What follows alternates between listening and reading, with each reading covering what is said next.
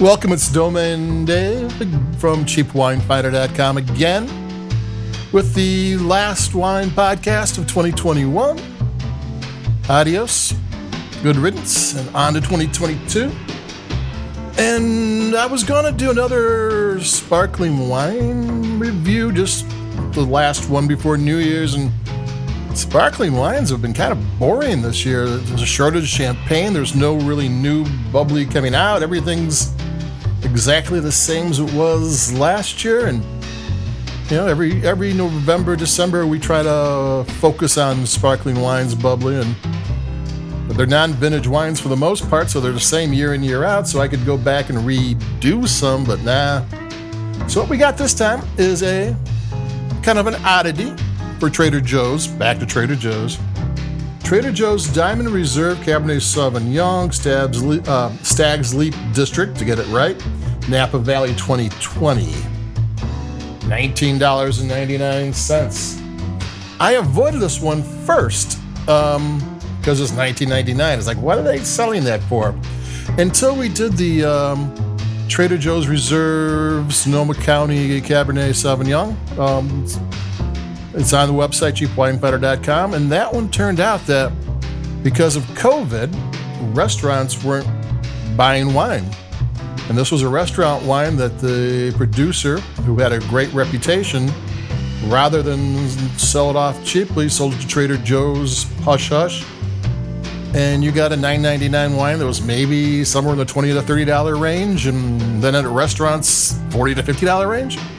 So this one intrigued me, and I looked at the Diamond Reserve, and Diamond Reserves are the top of the heap for Trader Joe's wines. They're the super secret. They're not telling who's who, and there's a story behind this wine. And it's why it's $19.99 and why $19.99 is cheap. There was, like there have been in the last few years, fires in California, and this time around harvest. And the Stag's Leap District had smoke damage and fires. I think there was like 20-something wineries that literally burned to the ground. And it happened just before harvest. They had to decide to pick the grapes, and they sent the chemistry for, did it have smoke taint? Is there damage?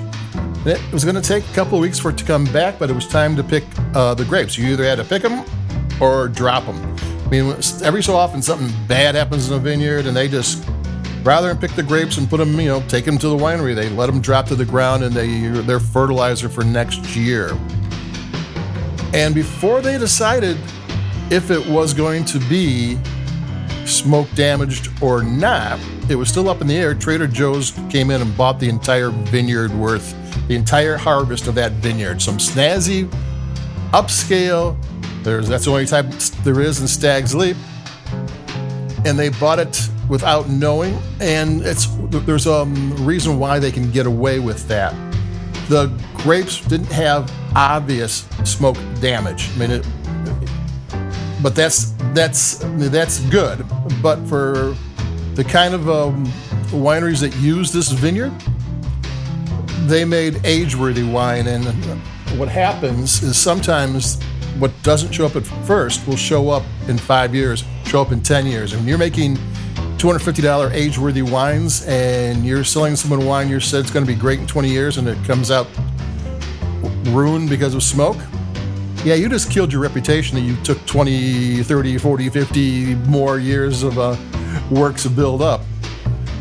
Trader Joe's didn't have that because this is a 2020. It's a little bit young. There are 2020 Stag Leap wines out there, usually in the $35 to $45 range, and that for that younger wines, which means it's kind of in the drink it now style, which makes a lot of sense because if you have possibility of smoke taint, smoke damage, but it's not obvious smoke damage, well, then the thing to do is drink it before the possible damage shows up, which is what they're doing, because you're not going to put this away. I mean, or you could, because if you want to see if it'll age for a while, though I'm not sure if they made it in the same way that the original winery would have made it. I'm going to take a sip.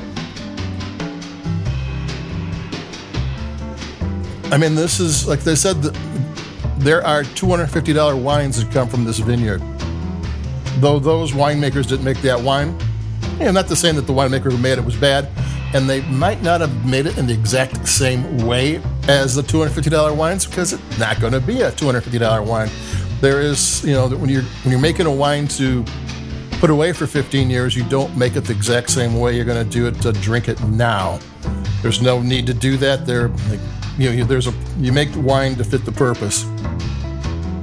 So this is a unique wine. This is a 1999 Drink It Now Trader Joe's wine from one of the best vineyards in Stag's Leap in Napa. You don't find this kind of wine. This is more unique than a $250 absolute real Stag's Leap Napa Cabernet. I mean, there's a bunch of those out there. There's only one that's 1999 and made in a more Drink It Now style. This is unique.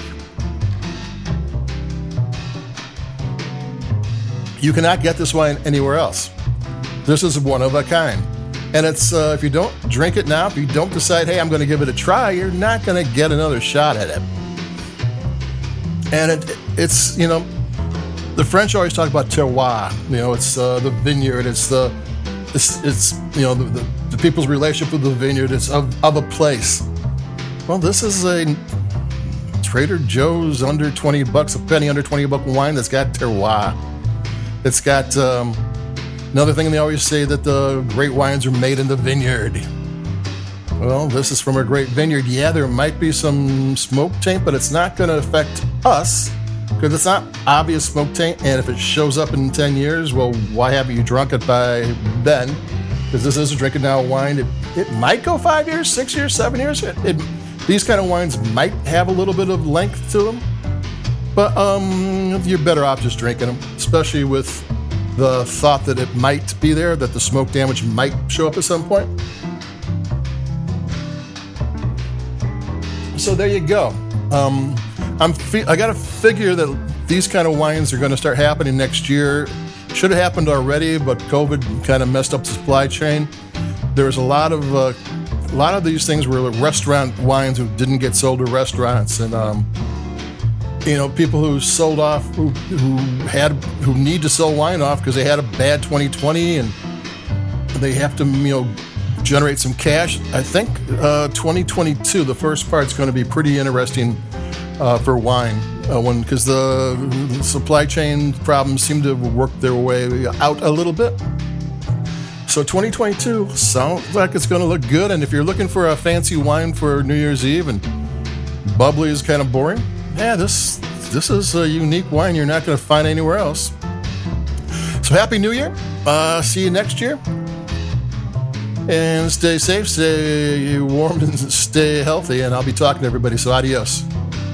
Dave from cheapwinefinder.com. I forgot who I was and where I'm from. So adios. Bye-bye. See you next year.